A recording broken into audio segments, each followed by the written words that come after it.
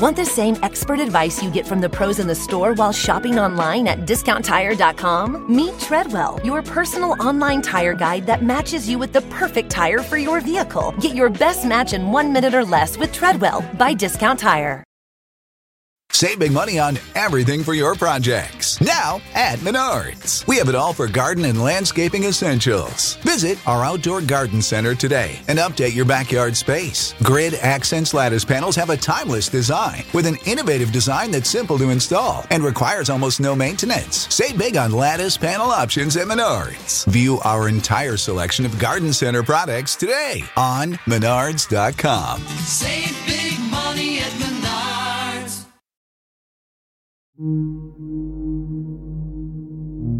You said it yourself, Ben. You just can't get around the DNA in this case.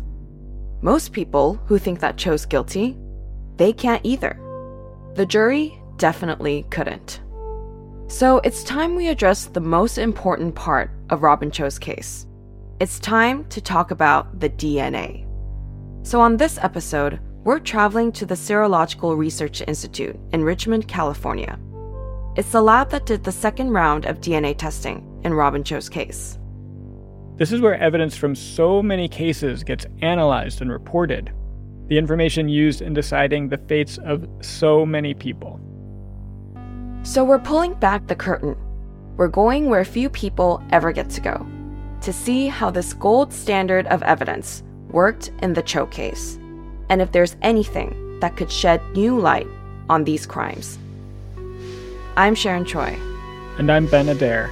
And you're listening to Strangeland, Season 1, The Koreatown Murders.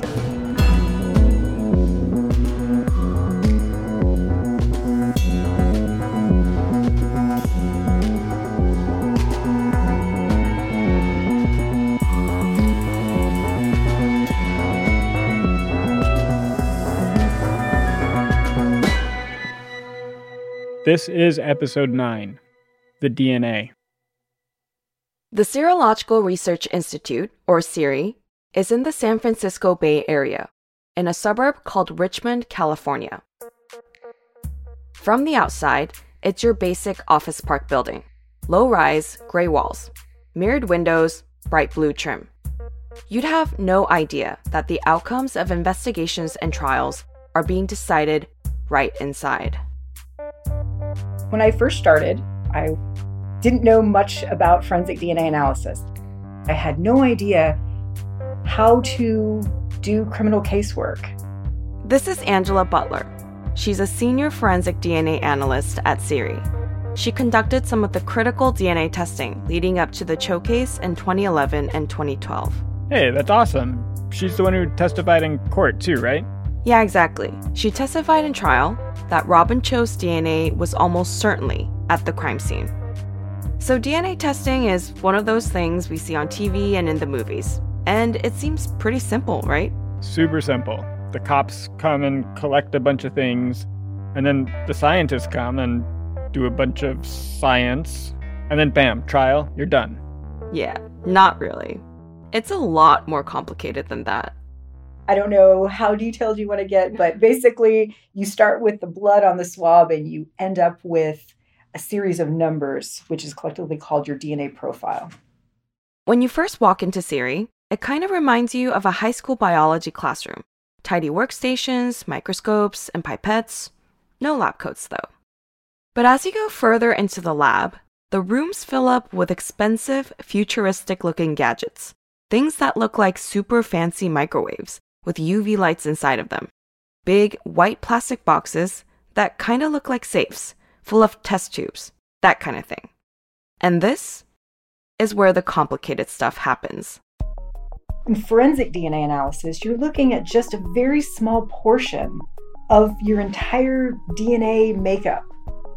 These small portions of your DNA that analysts are looking at, these are the genetic markers. And you can basically look at these small genetic markers, these small repeats on the chromosome, and because they're highly variable, you can distinguish people from one another because they have very rare types. And with the exception of identical twins, you get statistics that are I recently got one that was in the non-millions. So there hasn't even been that many people on the planet. So Sharon, how do they actually do the testing? Like, what do they actually receive? What do they do with it? So as you could probably guess, anything that's found at a crime scene might have DNA on it. So sometimes we receive a sample that is actually a swab that was taken at a crime scene, say a blood stain from a wall. And so it looks much like a Q-tip with blood on it. And so you take that sample and you need to extract the DNA from that blood stain. And that is what we're actually doing the DNA testing on. Other times the samples or the evidence consists of the actual items found at a crime scene, such as hair or weapons or clothing, variety of things. So we have to employ methods to remove samples from that evidence. So once you get the blood, hair, or skin cells, or whatever it may be, off the swab or object, you put it in a little tube and you use several chemicals which then open up the cell. Butler is explaining the most common type of DNA testing, which is STR testing. It's also known as nuclear DNA testing, as in the nucleus of a cell. Inside of the cell is DNA. And so once that chemical works its magic, then it has to be purified. After purifying it, you have to figure out whether there's any measurable amount of DNA in that sample. So there's an instrument for that. It'll tell you how much you have, whether there's male DNA, whether there's female DNA, and if the sample is degraded.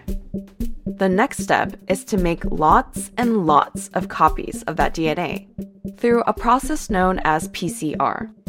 I tell the juries, it's like a genetic photocopier. You have these little tubes, you have all your ingredients, you have your starting DNA material, and at the end of the process, from one copy, you have millions of copies. And after the PCR process, you put it on an instrument, and then you do your data analysis with a complex software, and then you're able to make comparisons. Could this person be the source of the DNA profile? So then you make a lot of interpretations. The interpretations and comparisons are where the words get a little weird. DNA matches are usually expressed in terms of likelihood. Likelihood that a profile does or does not contain a specific person's DNA. For example, on one of the latex glove fragments, there's a likelihood of 1 in 319 million that it's someone besides Cho.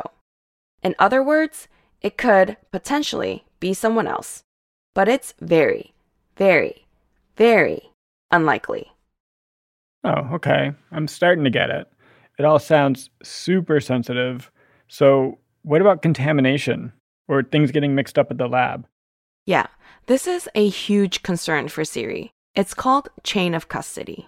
Sure, chain of custody, I've heard of that. That's something that is important for all evidence. You have to make sure that nothing's tampered with, that everything remains as it was found at the scene. So probably at Siri, that's even more important. Right. So at Siri, chain of custody is way more hardcore than even with other types of evidence. They have to keep everything as pure as possible. Scientists document basically everything they do with any and all samples.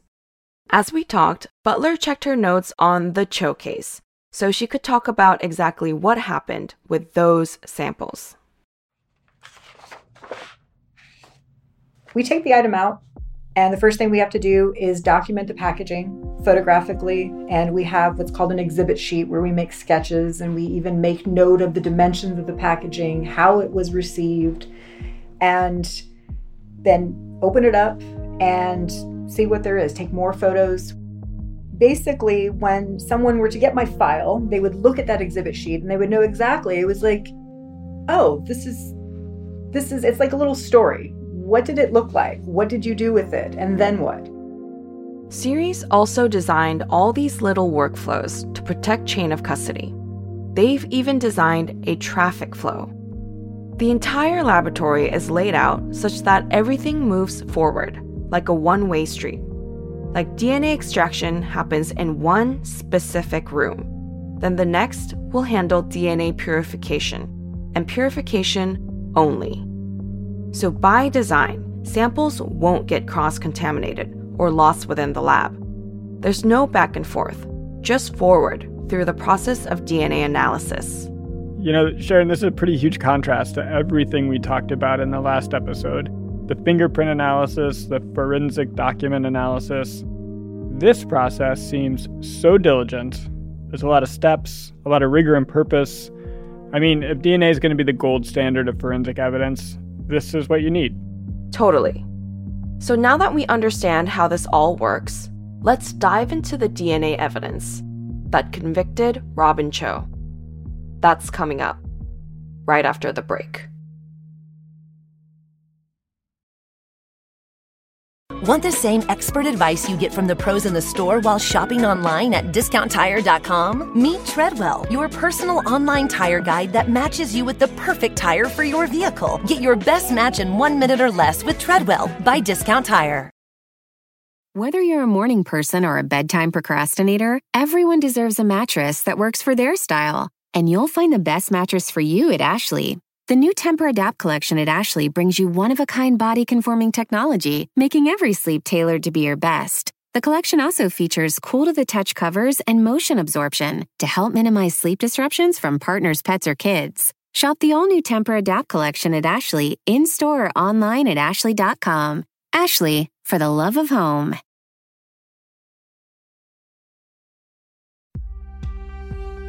So just as a quick bit of context, when the crimes originally happened in 2003, LAPD tested the genetic evidence left on the latex glove fragments found at the scene of the crime. But at the time, it didn't match any DNA profiles in any DNA databases. Right, but then Robin Cho pled guilty to his fraud charges in 2008, and his DNA matched with the results the LAPD had collected in 2003. So before Cho's trial started in 2012, the remaining DNA evidence was sent to Siri, to Angela Butler. I mean, Sharon, that's a long time, from 2003 to 2012. What was actually left for her to test? So as far as what I received for testing, I received several hairs. These are the hairs we learned about from court documents.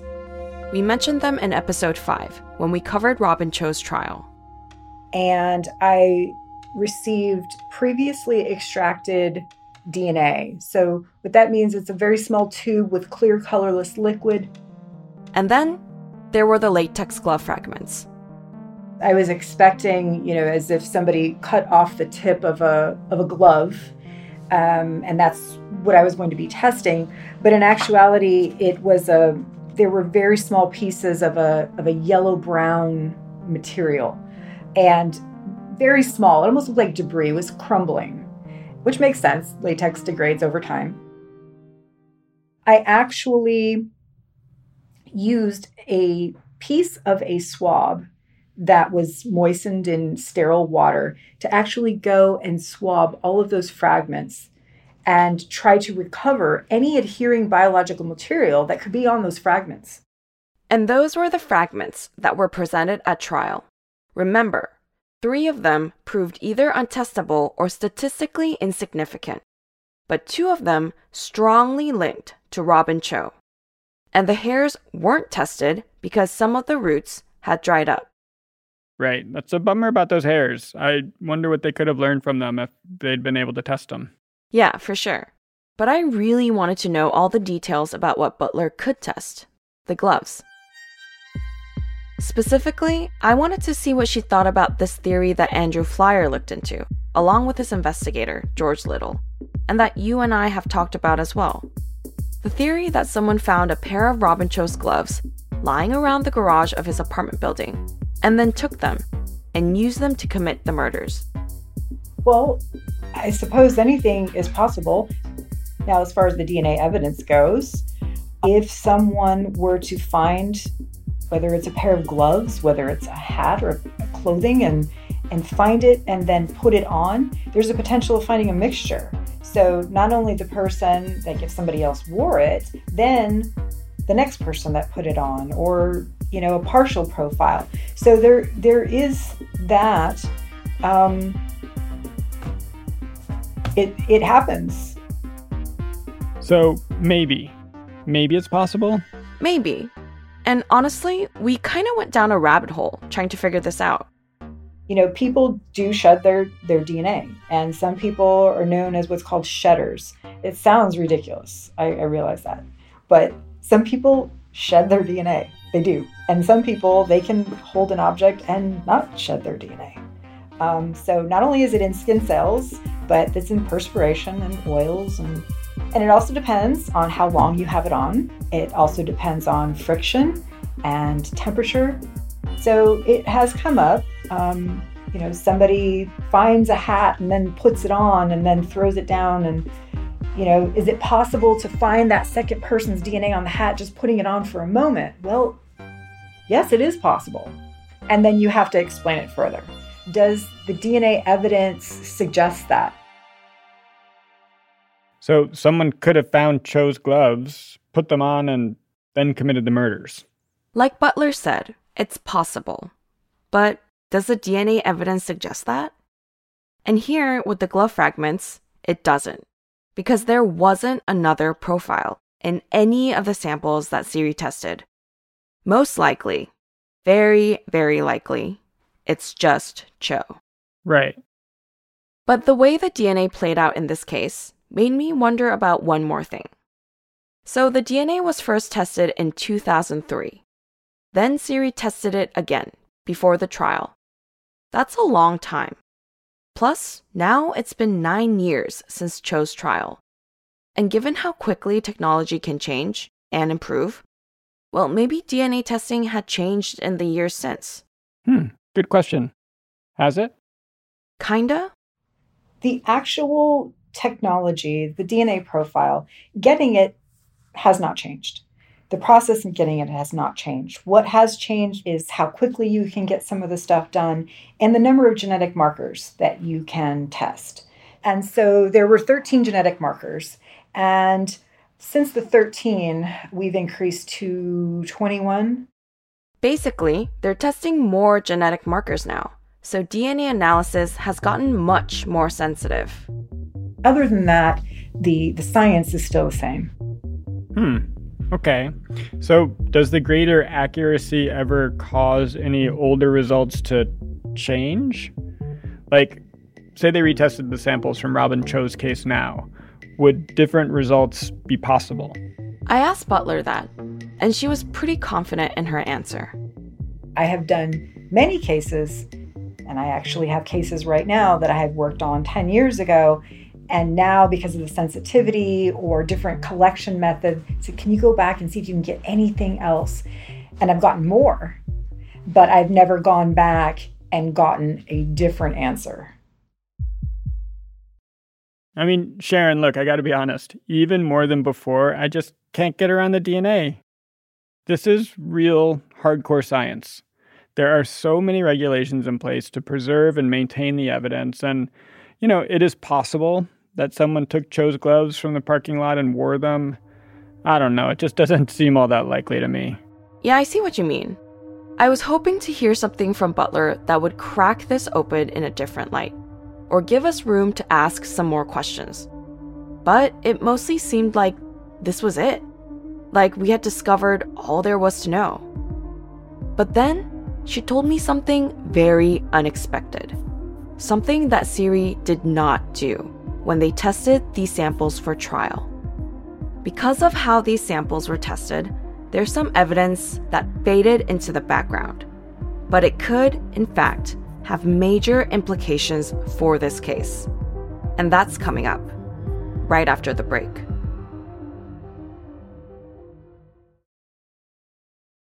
Want the same expert advice you get from the pros in the store while shopping online at discounttire.com? Meet Treadwell, your personal online tire guide that matches you with the perfect tire for your vehicle. Get your best match in 1 minute or less with Treadwell by Discount Tire.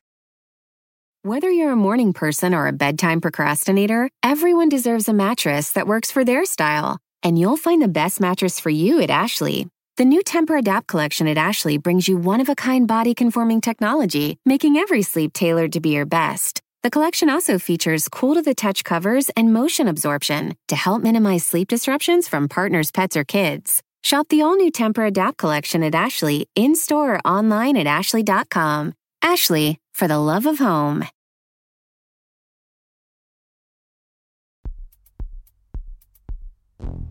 So by this point in our interview, we had mostly talked about the glove fragments, how they were disintegrating, how she was able to extract some DNA from them, and then run STR testing on them. But eventually, I had to ask about the hairs. Yes, the mysterious hairs. I was really hoping you'd bring these up. Back when Siri did their testing, some of their roots had dried up, so none of the hairs were tested. But here's my first question. Where did these hairs even come from? Given that the murders happened in a bathroom, potentially there's a lot of hair lying around. Did the cops just grab all of them? That's a good question. Why these hairs? I got a sort of a explanation, a brief explanation as to actually only a couple of items. Like I have it in handwritten notes. One item, it just says, I put in notes, jacket, sweatshirt, abdomen. So presumably these were hairs that were collected from these areas, and the others were called scalp hairs, and another one labeled pubic hair. Okay, so it doesn't seem like these are just random hairs. Maybe they were hairs that stuck out to the investigators at the crime scene for some reason. Right. So Butler, when she received the hairs, did her own examination. And so the first thing you have to do is look at those hairs microscopically. And I'm not a hair examiner, but I'm trained to look at certain characteristics of hairs. And so we take a picture of it under the microscope, and then we determine whether it's suitable for conventional DNA testing. Getting a DNA profile, and you need a hair root in order to do that. And so if it doesn't have a hair root, or if the root is very small and is kind of withering, it may not have a lot of DNA still contained in that root. So if there's no root, you have to proceed to a different type of testing, which is called mitochondrial DNA testing. Wait, what is mitochondrial DNA testing? This isn't what we were talking about earlier, right? Correct. It's a completely different type of DNA test. So mitochondria are found outside of the nucleus. And this type of testing is good for, identification of remains. So we do a lot of bones or teeth, hairs without roots. And because they're not examining nuclear DNA, the testing is also different. And so you're looking at the individual sequence of a person's mitochondria, and you're sequencing that. So you would compare it to a known sample, and you would say, could these two sequences, are they the same or are they different? And if they are the same, then they could be from the same maternal lineage. So that's one of the big differences with mito testing.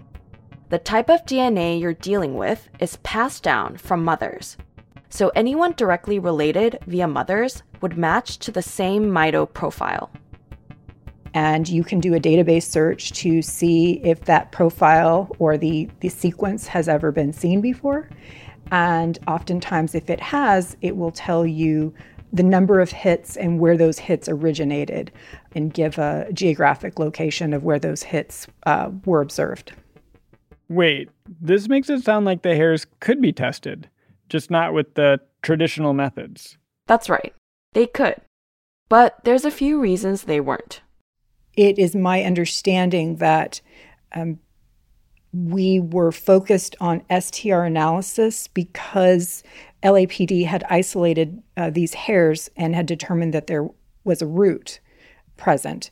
And so mito is kind of your last option. Certainly STRs is better than mito. Mito is definitely useful, but if you have a choice and you're looking to identify a person, STRs is far more useful than mito.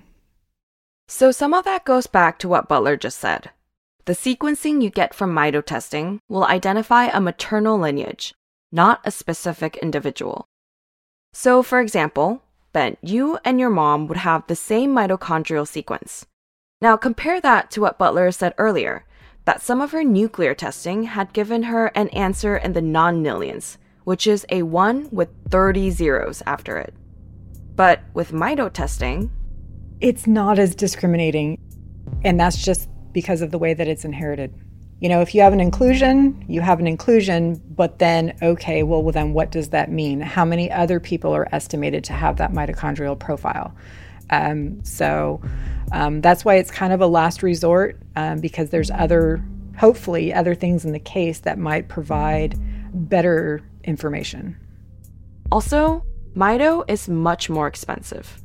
Mitochondrial DNA testing is about twice as much as STR analysis.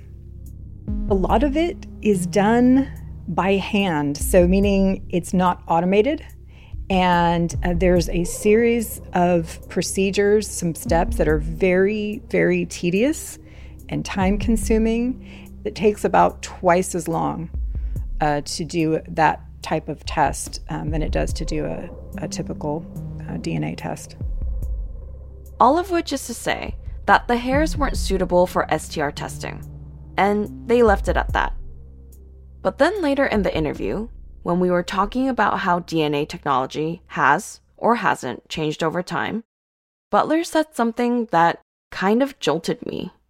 If you have a DNA profile and it is incomplete or it's complicated, and to throw your hands up and say, I can't do anything with it, or it's not enough. I would also want to know, though, well, does that exclude this person of interest? Because that's important information. If their DNA types are not there, that's information. And so I started thinking, these hairs hadn't been tested. But what if they excluded the person of interest? What if they excluded Robin Cho? That would be huge. It'd be yet another thing that they didn't find from Cho at the crime scene. If investigators found hairs and they stuck out enough that they collected them from the apartment, if Cho didn't match with any of them, that would mean something. But if the hairs are a match for Cho, that would have implications as well. I mean, right now, only the glove fragments are a match for Cho. But if Cho's hair was also at the crime scene, that would look very, very bad for him. It would condemn him even more than he already is. So, I don't know, could we run mitochondrial testing on the hairs and see if they're a match for Robin Cho? We asked Butler if that would even be possible. And she said, hypothetically, yes, it would be possible. Hypothetically? Well, there are some caveats. First and foremost, her lab would actually need to have the extract from the hairs in their possession. Right, and it's been like a decade since they were originally looked at, so... But she checked for us, and they do still have the extracts. They do? That's great. What else do they need? So if we want to find out whether or not these hairs could potentially be Cho's, we would need a reference sample, a hair from Cho. But Cho's in prison. Well, as luck would have it, Siri still has a reference sample from Cho. Then let's retest, right? I mean, unless they need something else. They do. And this last thing is a little tricky. We can't request that the hairs be tested. Instead, Butler said we would need a signature from one of the people involved in the original testing. So the prosecutor, Frank Santoro, or the defense attorney, Andrew Flyer? Right. I mean, look, I would imagine that they both have good reasons not to test these hairs.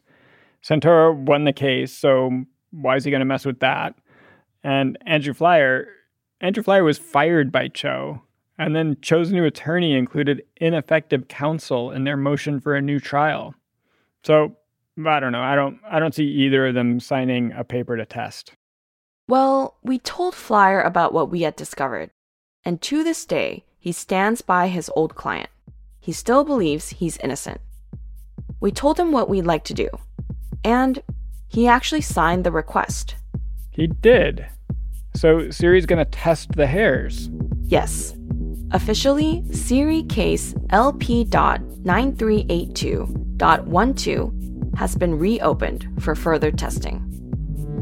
And next time, on the season finale of Strangeland, we get the results of the hairs found at the scene of the crime. Will this new evidence further condemn Robin Cho? Or will it be in his favor? One way or the other, we'll find out. The results of the new DNA test are next on Strangeland, produced by Western Sound.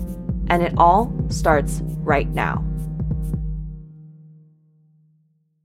Want the same expert advice you get from the pros in the store while shopping online at DiscountTire.com? Meet Treadwell, your personal online tire guide that matches you with the perfect tire for your vehicle. Get your best match in 1 minute or less with Treadwell by Discount Tire.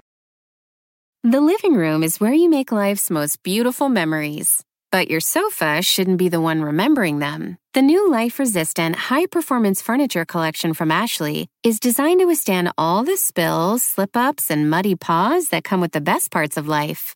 Ashley high-performance sofas and recliners are soft, on-trend, and easy to clean. Shop the high-performance furniture in-store or online at ashley.com. Ashley, for the love of home.